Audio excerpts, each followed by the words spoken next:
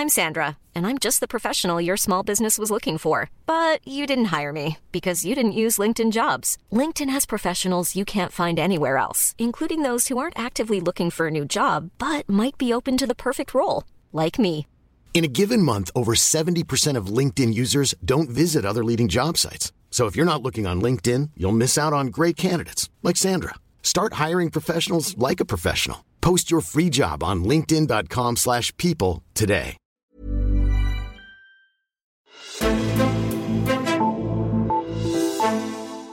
Coronavirusen har lukket Danmark ned i de seneste 5 uger. For mange har det været nogle af de længste uger, og for nogle har de været mindre produktive end normalt. Men på Hvidovre Hospital har de 5 uger også betydet, at man har lært at forstå coronavirusen bedre. Ikke på baggrund fra tal fra Kina eller andre lande, men fra eget sundhedssystem. Derfor tog min kollega Ole Toft fat i Thomas Benfield, som vi tidligere også har haft interview med her i den her podcast. Benfield, han er overlæge og forsker på infektionsmedicinsk afdeling på Hvidovre Hospital, og han er en af dem, der har fulgt udviklingen af coronavirusen nærmest i Danmark. Jeg har derfor klippet det interview, som Ole han har lavet til sin sundhedspodcast lidt ned, så du også kan høre, hvad Thomas Benfield er blevet klogere på om coronavirusen. Her fortæller han om blandt andet teststrategier og hvornår han tror, at en vaccine er tilgængelig. Det er desværre ikke lige så hurtigt, som man kunne have håbet på. God fornøjelse med interviewet. Mit navn er Henrik Axel Bugter. Vi ved meget mere om sygdommen nu. I har haft en del patienter igennem jeres afdeling. Hvordan har den her sygdom overrasket dig, sådan positivt og negativt? Altså hvis du starter med positivt, er der nogen, kan man sige, hvor du er blevet lettet over, at det var mildere, end du havde troet, eller? Altså, nej, man kan sige, desværre er der ikke meget, der har overrasket mig ved selve sygdommen. Den er, ligesom vi beskriver, den er blevet beskrevet i udlandet. Det er en modbydelig sygdom for de få, der bliver syge, fordi de bliver så alvorligt syge og indlagt i rigtig lang tid, og rigtig mange har behov for respiratorhjælp og anden hjælp. Man kan sige, at det har overrasket mig lidt på den positive side, at dødeligheden er knap så høj, som den er rapporteret i udlandet. Så det er rigtig nok på de tal, vi får præsenteret hver dag. Fra Serum Instituttet ser det højt ud, men vi ved også, at der er et meget stort mørketal, som nok er måske op mod et par 100.000, så på den baggrund er den heldigvis ikke så dødelig, som den har set ud i Italien og i Kina. Og mørketallet, det er folk, der har haft sygdom uden at være i kontakt med sundhedsvæsenet? Ja, altså vi er lidt usikre på i sagens natur, da vi ikke tester så mange mennesker ude i samfundet, medmindre de er syge og henvender sig. Men vi anslår jo, at i forhold til antallet af konstateret smitte, så er der nok et sted mellem 30 og 80 gange så mange, der har haft infektionen. Så det bliver til potentielt et ret stort tal. Hvordan har den været værre end forventet? Altså jeg hørte sundhedsministeren sige på der pressemøderne, at indlæggelsestiderne havde været længere, end de havde beregnet. Blev du også overrasket der? Nej, for det synes jeg faktisk ikke, det er. Det er bare fordi, jeg tror, at vi har været tilbøjelige til at overse det i rapporterne fra udlandet, at det netop var de her meget lange forløb på intensivafdelingen. Det er det, der ligesom er kommet bag på mange, men det er faktisk det, de også beskriver, især i Italien, at det er forløb på 2 og 3 uger i respirator for de mest uheldige. Og det efterlader selvfølgelig et indtryk, også fordi der sker det, at desværre, at der er jo nogen, der ikke klarer den særlig længe på intensivafdeling. Ikke mange, men de falder jo så tidligt fra, og så er det dem, der har det lange forløb, der ligger tilbage. Og det er jo sådan set meget godt, fordi de skal nok klare den så i sidste ende, de fleste af dem. Men det efterlader igen et indtryk af, at det hele er meget, meget langsomligt, og det er meget lange forløb.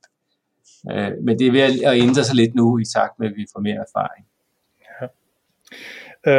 Bare lige sådan kort.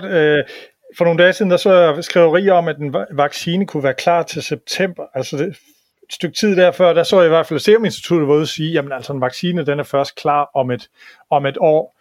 Altså hvis du skal være optimist, hvor hurtigt tror du sådan en vaccine kan være klar, hvis vi regner i måneder?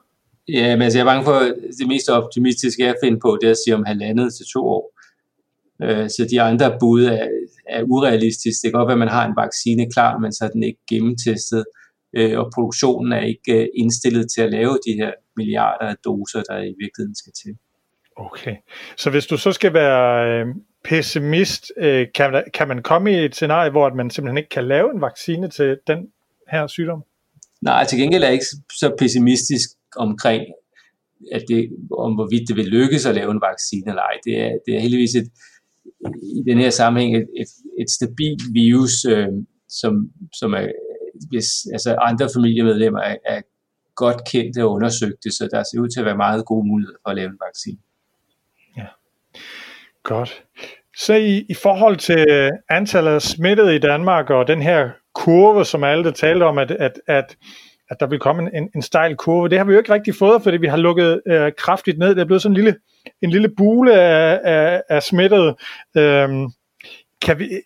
Kan den blive så lille, at sygdommen kan blusse op igen i efteråret, eller hvad er konklusionen på det? Ja, altså vi ved det jo ikke helt, men det der er meget, der tyder på, at det her kommer til at opføre sig som en sæsoninfektion. Altså forstået på den måde, at den jo smitter, når folk er samlet og indenfor. Så det kommer nok til at ligne influenza med, at det...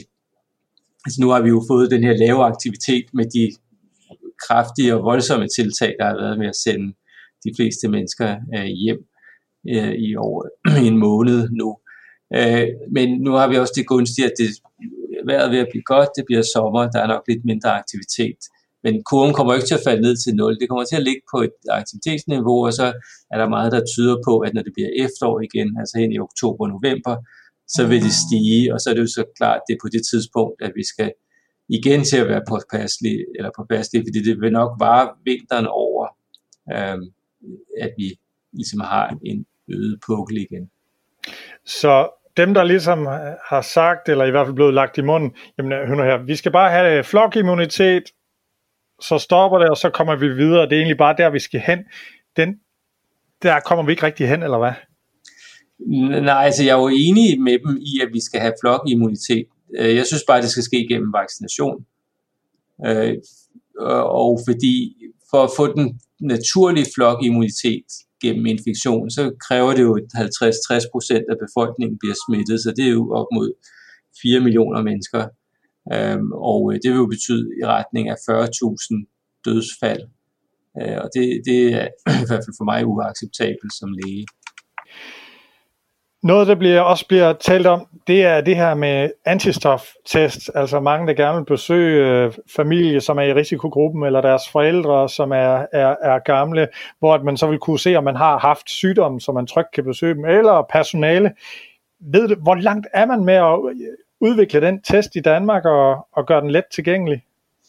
Jamen altså, det er jo sjovt, du lige spørger, fordi det er jo lige netop i dag, vi i Region Hovedstaden har tilbudt alle medarbejdere, der har patientkontakt i hvert fald, at blive testet.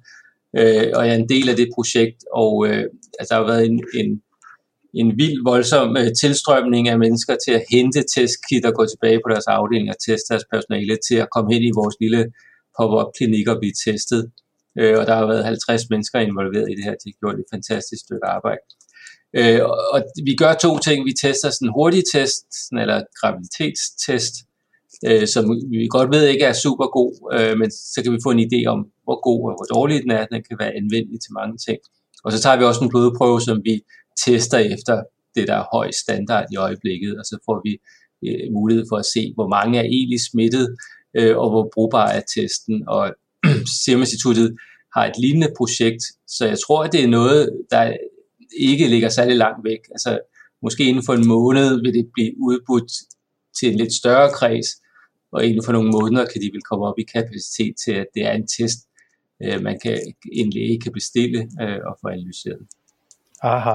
Og det er som sagt bare, jeg forstår det ret, altså hvor man tjekker, har personen haft den her sygdom eller ej? Ja, altså man tjekker for antistoffer, som vores immunsystem danner, når de har været udsat for en mikroorganisme. Og de her hurtige tests, som ikke er så sikre, har jo den fordel, at man vil kunne teste sig selv hjemme. Det bruger vi også i et andet projekt, vi har. Fordi det er en dråbe blod, der skal ned på en plade, og jeg ved i hvert fald i udlandet, at nogle test meget udbredte, man kan bestille dem per postordre, og så kommer de, og så tester man selv, og kan vide, om ikke Danmark også snart er moden til det. Det kræver en del vejledning og kontakt til en læge, hvis testen er positiv, til at være sikker på, at man fortolker det korrekt. Men det kan nok også lykkes her. Godt. Her til sidst vil jeg egentlig bare lige spørge, der er jo sådan også meget kritisk dækning af måden, tingene bliver gjort på i Danmark, og de beslutninger, som myndighederne tager. Når du sådan kigger rundt i Europa, hvor godt håndterer vi den her sygdom, både i at undervejs, om man forhindrer, at det ikke blev værre, og håndtering af patienterne, og det, hvad der sådan er på vej. Altså, hvor ligger vi i top 10 blandt de bedste? Ligger vi i top 5? Ligger vi i top 20? Eller hvor synes du, vi ligger hen? Jamen, det er svært at sige, men det er lige før jeg vil sige, at vi ligger i top 3 i hvert fald. Altså, jeg synes, det har faktisk været overraskende positivt, hvor godt det er blevet håndteret i Danmark. Altså både med, hvor hurtigt man satte tiltagene i kraft, og hvor godt alle i Danmark, altså hele befolkningen, har reageret på det. Og jeg synes faktisk også, at politikere og sundhedspersoner har kommunikeret det ganske flot. Jeg synes meget, at kritikken har været forfejlet, men på den anden side, så sætter jeg også stor pris på at bo i et land, hvor man faktisk skal sige sin mening, fordi det er også meget rart at have en debat om nogle af de her ting. Der har også været nogle meget svære valg undervejs, og også nogle meget omsiggribende love og en stor indgriben i den personlige frihed i virkeligheden, så det er selvfølgelig noget, der skal debatteres. Og tak til Thomas Benfield, og tak til dig, der lyttede med til den her udsendelse. Hvis du synes, at Thomas Benfield han sagde nogle interessante ting, så er det her interview altså lige 5 minutter kortere end det, du kan høre i min kollega Ole Tofts podcast. Den udsendelse udkommer fredag morgen, og hvis du søger på Altingets Sundhed i din podcast-app, så kan du altså høre resten der. Her forklarer Thomas Benfield mere om teststrategi, og han knytter også nogle ord til Sveriges strategi, eller manglen på strategi. Thomas Benfield han har i hvert fald lidt svært ved at gennemskue den. Oveni så diskuterer 3 andre sundhedsfagfolk de ting, som Benfield han siger, og de runder også nogle af de mange andre tiltag om strategier og resten af sundhedsvæsenet i Oles podcast. Så søg på Altinget Sundhed, hvis du vil lytte mere om det. Mit navn er Henrik Axel Bugter, og vi lyttes ved.